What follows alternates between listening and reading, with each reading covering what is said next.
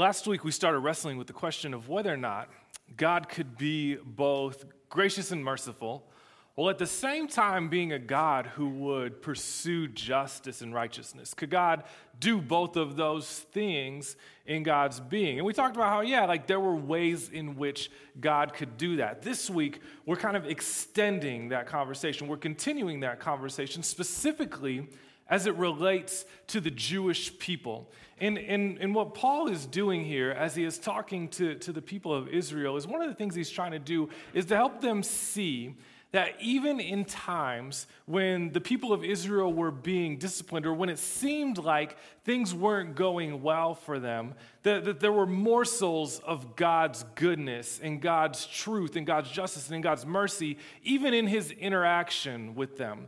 That God wasn't simply just turning on the rage and letting the rage rain down without having any of that other piece of grace and mercy in his action and in his interaction with them. And so while it might seem like God is nothing more than a raging inferno, in fact, there is this aspect where God has a little bit of chill to him, where God's able to step back just a little bit and be with his people, even in the midst of their own sin, even in the midst of their own brokenness, even in times when God has found it necessary to step in and to discipline them. And as Paul talks about this, he does so in Romans chapter 9, beginning in verse 25. And he does this by quoting two specific examples of ways that God interacted with the Jewish people in the Old Testament. He quotes from prophets, and the first of which is Hosea. In verse 25, he says, "As indeed he says in Hosea, those who were not my people, I will call my people. And her who was not beloved, I will call beloved. And in the very place where it was said to them, you are not my people, there they will be called sons of the living God." And we hear those verses and we think oh man, that sounds really nice. That sounds like a nice picture of a gracious God. If you were a person from Israel who was hearing this, however, and if you knew your Old Testament scripture, you would know that Paul was referencing one of the greatest, most intense rebukes that God had ever given the people of Israel. And if we're going to talk about whether or not God has chill, this seems like a really weird place for Paul to go to reference the character of God, especially when it comes to grace and mercy. Because in the book of Hosea, what happens is there's this prophet. This prophet, his name is, as you would imagine, Hosea. And in this time, he comes to him, and he says this to Hosea at the very beginning of the book of Hosea. When the Lord first spoke through Hosea, the Lord said to him, "Go, take to yourself a wife of whoredom, and have children of whoredom, for the land commits great whoredom by forsaking the Lord." So he went and took Gomer, the daughter of Diblaim, and she conceived and bore him a son. Well, that's interesting. We don't usually learn about that passage in VBS because it would elicit a lot of awkward conversations. With little kids, that probably would be very inappropriate. And here's God, and he's saying, "Look, Israel, I have been faithful to you, and you have not been faithful to me. And so I have told you about this, and we've talked about this. Something drastic needs to happen so that you could see how much in the wrong you are." And God oftentimes will use visual cues, real-life world cues for people to understand a point. For instance, when Jacob and Esau are born and they're born twins, God raises up the younger of the two twins instead of the older to be blessed, which would have gone against natural conventions. We fast forward to Jesus, and when Jesus needs to talk to people about what it means to be accepting of folks, we see Jesus going in and sitting with tax collectors and being with people who would otherwise be seen as being outside of the kingdom of God. But this is a whole new level. This is a whole new level of crazy, like even for God, because God's not just saying to Hosea, hey, look, I want you to go and I want you to find this lady. I want you to, put your arm around her and stand in the square and say, look, here I am, the messenger of God, and I've accepted this woman and we can be friends. And in Israel, God is calling you to be reconciled with him. No, God says, look, you're going to marry her. You are going to take her home to mama, and you are going to set up a house with her, and you guys are going to have these cute little whoredom babies. And it is going to prove a point about who you are and who I am and what our orientation needs to be with each other. But that's not the end of the story. In Hosea, it goes on, and they have these kids, right? And so Hosea and Gomer, they have these kids, and this first kid that they have, God says, name him Jezreel. For in just a little while, I will punish the house of Jehu for the blood of Jezreel, and I will put an end to the kingdom of the house of Israel. And in that day, I will break the bow of Israel in the valley of Jezreel. Well, that's a pretty depressing thing to be named after, right? This great, huge defeat that comes as a result of the unfaithfulness of your people. And then Gomer conceives again, and she bears Hosea a daughter. And the Lord said to him, call her name No Mercy, for I will no more have mercy on the house of Israel to forgive them at all, but I will have mercy on the house of Judah, and I will save them by the Lord their God. I will not save them by the bow or by the sword or by the war or by horses or by horsemen. And when she had weaned No Mercy, she conceived and bore a son. And the Lord said, call his name Not My People, and for you are not my people, and I am not your God. Yet the number of the children of Israel shall be like sand of the sea, which cannot be measured or numbered. And in the place where it was said to them, you are not my people, it shall be said to them, children of the living God. And so God's playing this long game here with Hosea and with the people of Israel. And he's trying to communicate to them, look, I'm really disappointed in you. I'm really angry with you because I've poured out faithfulness to you and I've pursued you and I've set you apart for a purpose. That purpose was to bring glory to my name, and you are failing in your charge. And there's going to be this separation between us. And the prophet is asked to demonstrate that separation in very radical, and some people would say severe ways. But what's interesting is that God, even in the midst of all of this anger, and even in the midst of all of this prophesied defeat, even in the midst of this pain, and God's saying, look, there's going to have to be some punishment where I will not show you mercy, there's still a word of mercy in there. Because if you go down to the end of that first chapter in Hosea, God says this, I will betroth you to me in faithfulness, and you shall know the Lord. And in that day I will answer, declares the Lord. I will answer the heavens, and they shall answer the earth, and the earth shall answer the grain, the wine, and the oil, and they shall answer Jezreel. And I will sow her for myself in the land, and I will have mercy on No Mercy. And I will say to not my people, you are my people. And he shall say, you are my God.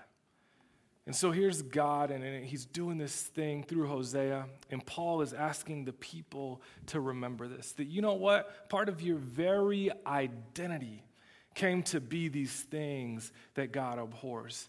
And there were going to be reminders within your very person, within your very community, that you had made God super, super angry, super, super mad. But what's going to happen is there is going to be this turnaround. There's going to be this repentance. And so even those who I had to reject, even those who I had to punish, they will come back into my embrace. And even those who their very identity had become defeat, I will make them victory. Even those whose very identity had become that of an existence where they were not shown mercy, I will show them mercy. I will give them a new identity. And those who had been rejected, who had rejected me as their God, who had rejected their call, who had rejected the place that I had set up for them in the world scope, I will restore them to their rightful place where they are bringing glory and honor to the name of God. And so as Paul talks about this in the book of Romans, and as he asks the Israelite people to think about what's going on, what he's talking about is this idea of repentance and restoration, of a God who sometimes does have to hold people at length, a God who sometimes does have to punish people. But at the same time, in the midst of that punishment, we can look back on history and say, no, God will not reject you forever. Or as John says in the book of Revelation, that yes, there will be darkness, there will be pain, but joy will come in the morning time because we can live by the faith that the God who was faithful to us, even when we were unfaithful, would not stop looking out for our best interest or who we are, would not totally leave us to destruction, but would be sowing new seeds that could be good and that could be beautiful. And that God would not simply flip a switch and ignore us forever, but that we would indeed be remembered. In Romans, Paul goes on to talk about a different prophet, to talk about the prophet Isaiah, and say in verse 27, and Isaiah cries out concerning Israel, though the number of the sons of Israel be as the sand of the sea, only a remnant of them will be saved. For the Lord will carry out his sentence upon the earth fully and without delay. And as Isaiah predicted, if the Lord of hosts had not left us offspring, we would be like Sodom and become like Gomorrah.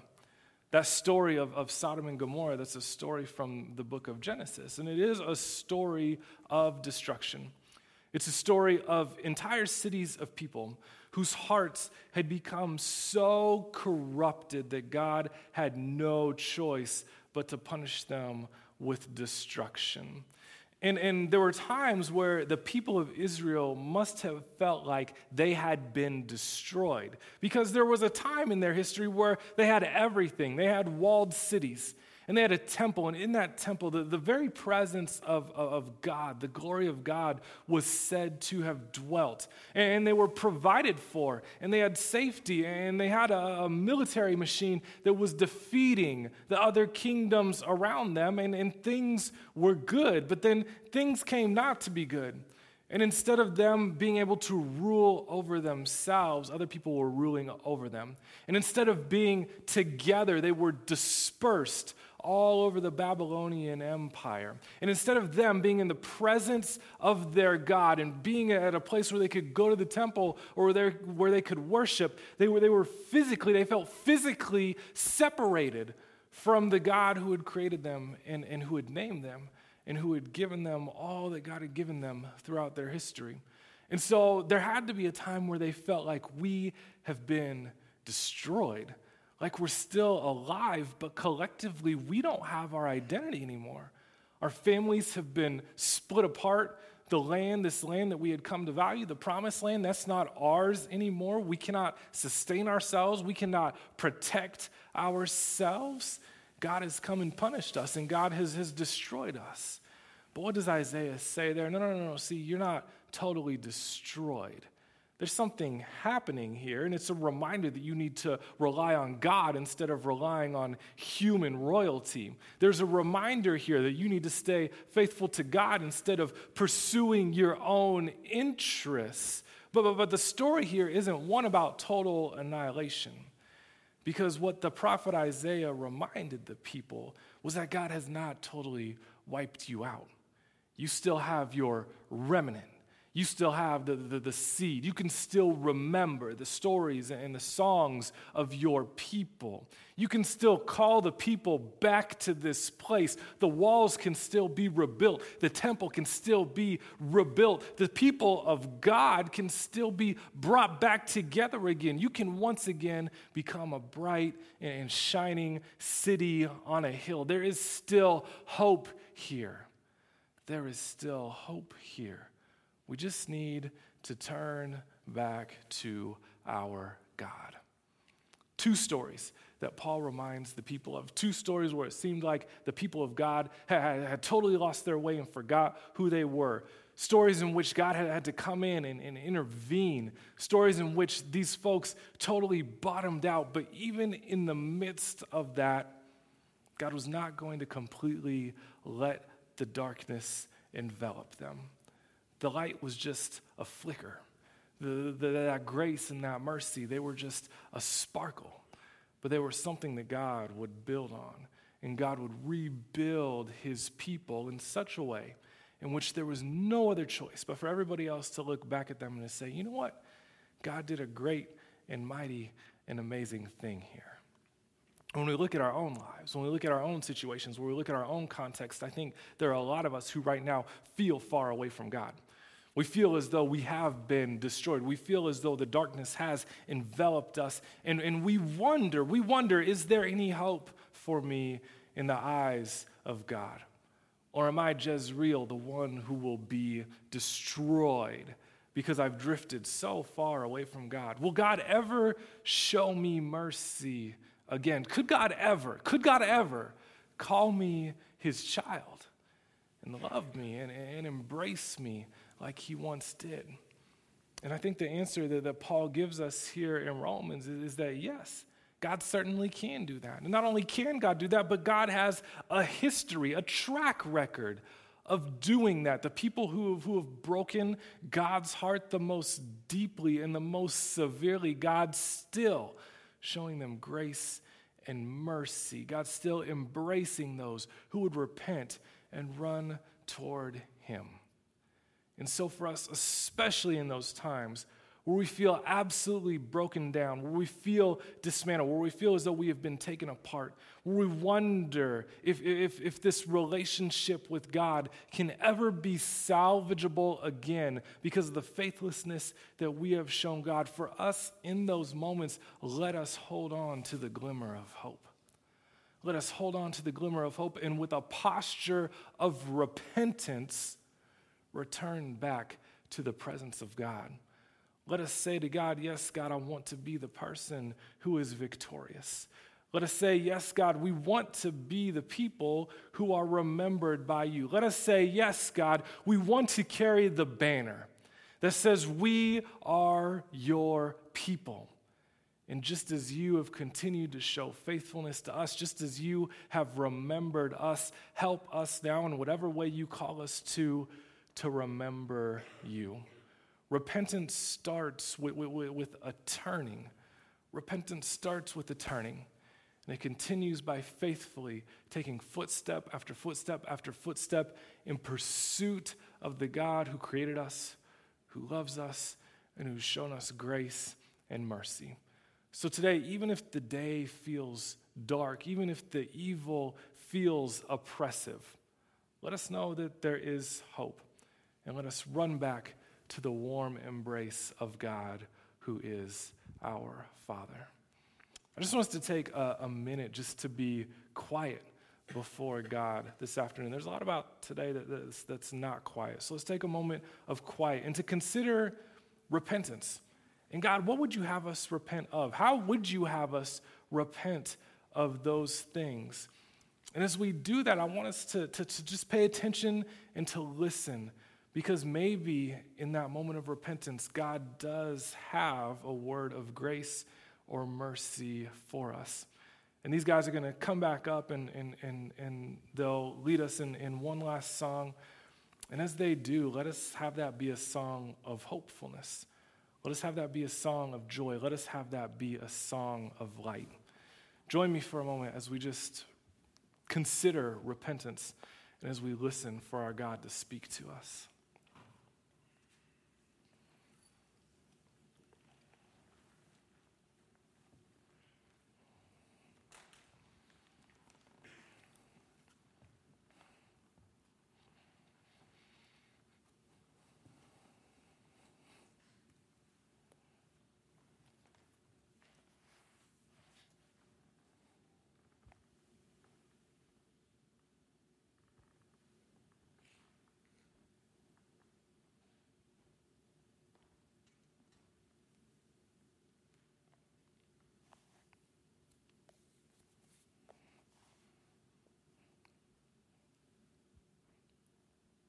God, we come to you today admitting that we are not always everything that you want or need us to be.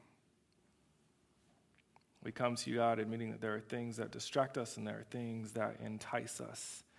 And for those things, God, we do repent today. We ask for your forgiveness. And we thank you that you are a creator who, when we do not live up to this standard, you do not lose hope or faith in us. You do not cast us away forever, but you do wait patiently for us.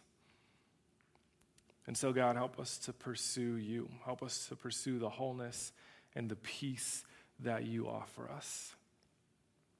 Help us to pursue the identity that you have created for us. Help us to pursue the paths that you have laid before us that we can bring glory to your name.